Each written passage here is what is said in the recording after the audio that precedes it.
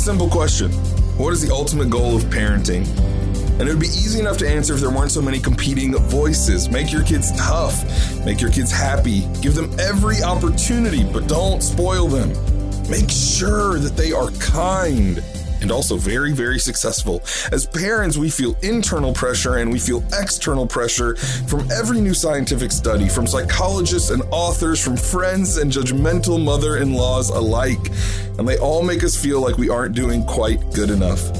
But it's awfully hard to hit the target if we don't actually know what we're aiming for. So on May 6th through 7th, Midtown Milestones will be hosting a free parenting conference weekend to help you see and savor the real goal of parenting. Joy. Joy is the target. Sign up at midtownmilestones.com. We can't wait to see you there.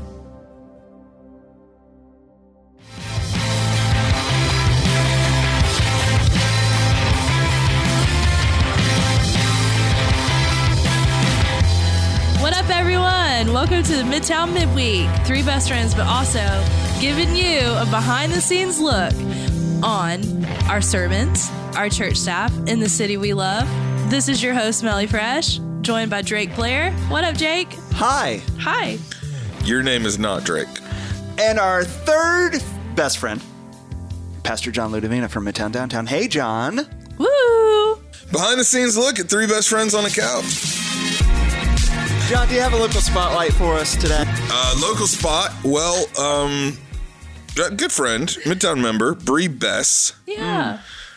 Hangs out with the Ludovina family a lot, you know, because she's Aunt Bree to our kids. She is oddly into Korean pop culture and some of the K-pop bands and stuff. That's kind of a more unrelated fact. I just think it's funny, so I brought it up. You know of a local Columbia K-pop band? No. Oh. But I think that is probably why she knew immediately about a new Korean-style rolled ice cream place called Cremo. It's spelled Kremo. It's down in 5 Points. It shares a building with the Walgreens. Near where the Walgreens is, but kind of a separate building. It's if you haven't seen this, you can look it up on YouTube. It's like a super cool metal plate, and they pour this cream on it with toppings in it, and they kind of mix it up with little putty knives, and then they make it really thin, and so it's like super cooling. It's freezing right in front of your eyes, and then they roll it with the putty knife, and it makes a little rolled up, Yes. like a fruit by the foot. That is roll up. A fruit roll up, like a fruit roll up, but made out of ice cream. And then they put a bunch of those in your cup, and then they put more toppings on top of that. Oh, that's fun. There you go. Cremo in 5 Points. Check it out. John, what were some things that did not make the final cut of the sermon? Well, I just love this, where we get to do a behind the scenes look at 3 best friends, talking about our sermons, talking about couches. John, we're glad you're here. Thanks. Yes. You're welcome. Yeah, I got a couple things didn't make it in, or just other things I thought about, but I was already at the parameters. So I was it just doesn't fit. Obviously on Sunday we talked about Jesus, our unexpected king, the suffering servant who leads by descending. And in that way is not the leader that we expect, even though he's the leader that we need. One of the things that I do really like is when, even in teaching team, there are a few times where I think Ant over at Two Dots was like, bro, it kind of sounds like you're telling me I shouldn't want to follow Jesus' leadership. It's like, no, that's not what I'm getting at all. I'm just saying he's totally different than what our inherent naturalistic sinful state as humans that we're looking for in leaders. But every now and then, he would always be like, hey man, make sure you don't overstate that, because there are some Christian leaders who really do this really well, and there are some leaders who are Christians who lead by descending, and we do honor them sometimes, and that's really true. And sometimes it seems like people in culture kind of discover this, they think they've so I don't even know if he's a believer or not, but Jim Collins, big business leadership guy, wrote a business leadership book called Good to Great that we've studied and read as a staff throughout the years. But Good to Great, what they studied companies that were Fortune 500 companies, so already doing pretty well, and then they made the jump up to being Fortune 50 companies or Fortune 100 companies. So they were kind of saying they said that's one of the hardest things to do. If you're already a good company, it's really hard to move from good to great, because you get complacent. You're just happy where you are. And so as they studied these companies, as they studied all these leaders, so he in his whole book and all of his research about these companies, his big conclusion was, level 5 leadership. And it's like, that's a funny business term, but if you go read the book, level 5 leadership is just servant leadership. Like, that's what it was. The companies that made the jump from good to great were companies who had leaders who were not in it for ego. They were not trying to build their brand. They were not trying to get all the applause and the accolades. They were just trying to serve their companies well. I heard a quote about level 5 leadership from that book that I think pertains to servant leadership. The idea of when something goes well, a level 5 leader looks out. When something goes wrong, a level 5 leader looks within. Well, yeah, but he put a little concrete metaphor on it. So it's when there's criticism, the level 5 leader looks in the mirror. And when there's praise, the level 5 leader looks out the window. So he's always trying to give praise away to someone else. And when there's criticism, he's trying to own that, or he or she. Another thing that it connects to the sermon. I don't think it necessarily would have gone in the sermon.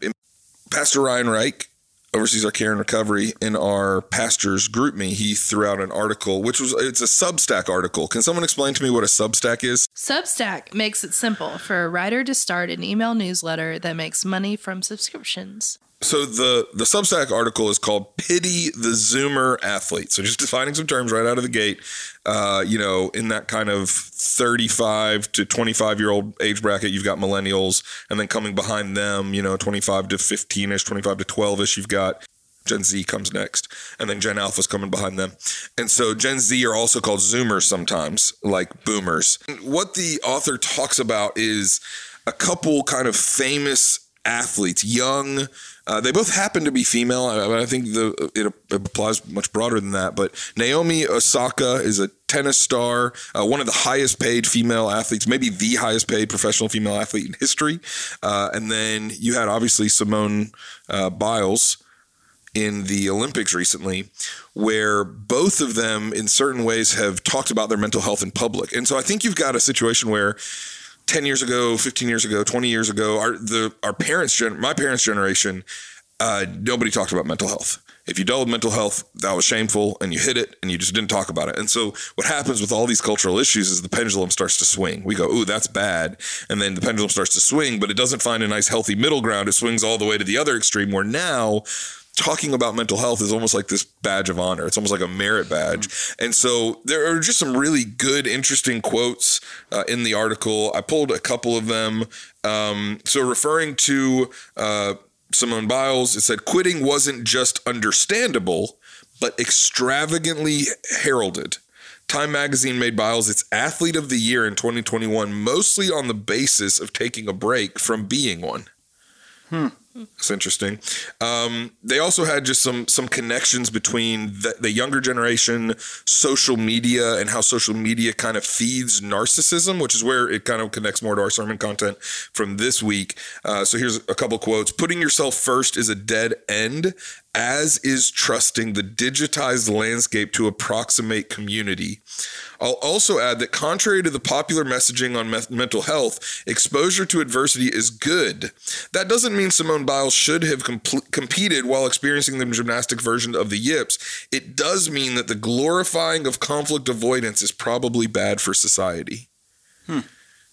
And then another one, happiness is inversely correlated with the time you spend thinking about yourself. So it's a little bit one-off. My brain does funny things where I think everything connects to everything. But just thinking a little bit about Jesus descending and his call to his followers to descend, I think we're in a unique cultural moment right now where in 1,000 different ways our culture is saying, don't descend. Put yourself in the spotlight, even in your weaknesses. Always be narcissistically posting about yourself on social media. Always be doing whatever you have to for the likes and the clicks. Just get attention on you and think about yourself all the time. And that's the pathway to happiness. And Jesus says, no, actually dying to yourself, pouring yourself out is a better way to happiness. It's a longer term. And I think this was actually, Jake and I had kind of flipped the sermon content. At one point you were going to do this one, and you had a quote from Eugene Peterson, who just said, a servant Christian is the freest person on earth. And I mean, that's a big statement that I think is worth at least contemplation. I think when you look at Jesus, you see that. Mm-hmm. Jesus is the most fulfilled, the most whole, the most satisfied human being who ever lived on planet Earth. And because of that, because he was so free, because he had all of the power, because he had everything he needed, he was just free to give himself away. He didn't have to fight to try to climb because there was no insecurity. There was nothing lacking in him. He had everything. He was totally free to serve. And I think that the more we are being filled up in Christ, are receiving his joy, receiving his peace, the more free we become to give our lives away as well. And the less we have to look for outside sources for fulfillment and validation. Because we're getting it all from Jesus. Exactly. Yeah.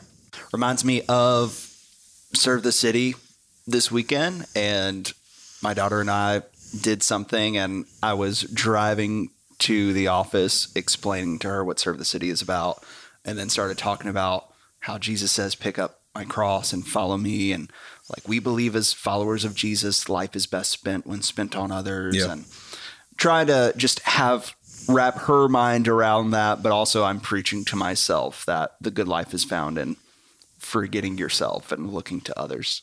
Very, very much. Yeah. Kind of two more thoughts on it. You know, I love how you were just kind of mentioning with the kids and the parenting piece. So we ran the spot earlier, but obviously a lot of my time and focus right now is on our Milestones Conference that's coming up the first weekend in May 6th and 7th. And our theme for this year, joy is the target. This is kind of cheesy, but I always grew up hearing that joy comes from putting Jesus first, then others, and then yourself third. Yeah, Jesus, others, you is joy. But there's like a lot of truth to that. I think, you know, just that whole idea of life is spent best when it's spent on others. And so I'm really excited for Milestones and just pushing into this with parents because of what we were just talking about, the cultural moment that we live in right now where narcissism is kind of just, it's in the water in all these subtle forms, not necessarily, I mean, I'm not trying to make any clinical diagnoses. I'm just saying there's like a low, kind of like we talked about prosperity gospel light in the sermon. There's like a narcissism light that's just floating in the water that we're all swimming in, the cultural water that we're in. And so a lot of this conference, we're going to be helping equip parents how to prevent your kids from thinking in these subtly narcissistic ways, how to prevent your kids from train wrecking their mental health while they think they're actually pursuing it, and how to pursue Jesus instead. And then one other little thought, it's at the very end of the article. And once again, I don't know this author, but at the very end of the article, I think the last line in it was, unfortunately, it seems small scale selflessness has no salesman. And I just kept thinking about that of like, man, Jesus is not a salesman, but he is a champion for that. And it was just interesting. I don't know if this guy's a Christian or not. I don't know what he knows about Jesus, but it's like in a culture that's saying, be all about you.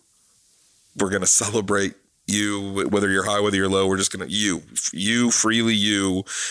Jesus is going, no, lay yourself down. And he is actually leading his people into small scale selflessness. I thought that was just a really beautiful, it's not even necessarily grandiose selflessness where you're trying to get, you know, applause from, look at this awesome selfless thing I did. Yeah, you know, which I think once upon a time, probably when we were kind of coming up through college, like the way you did that was you moved to Africa and you put 3 orphans on your back and you just start digging wells. Like that was like the grandiose version of selflessness, which, hey, listen, some people did that because God's Spirit called them to, and it was beautiful and wonderful.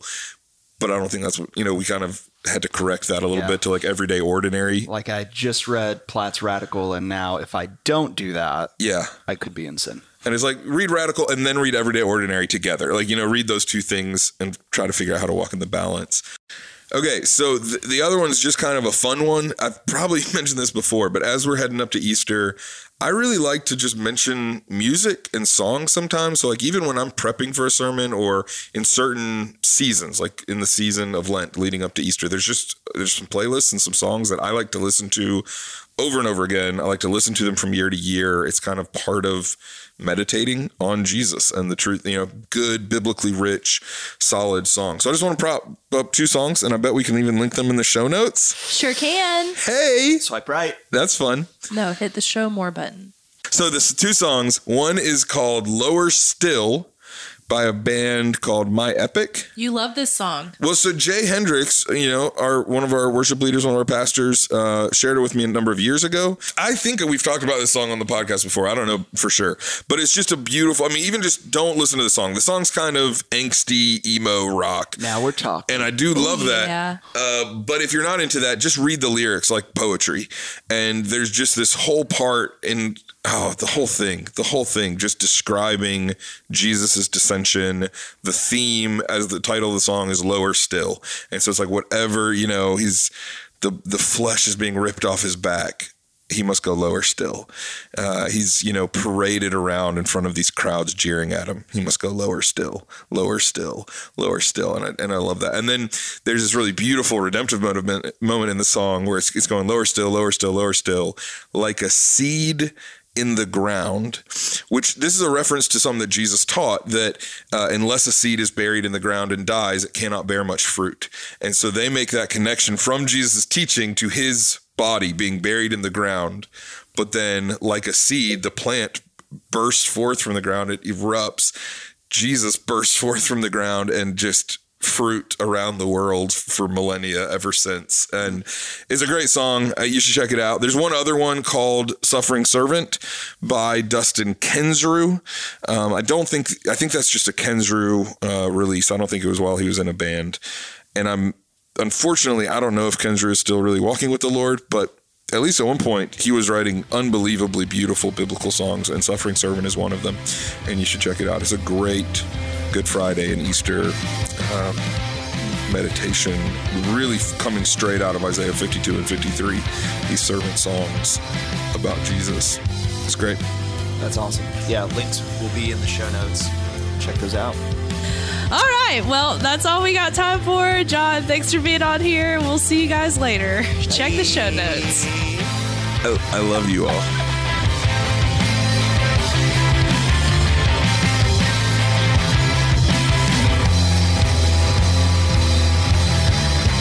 I think y'all should cut all of this.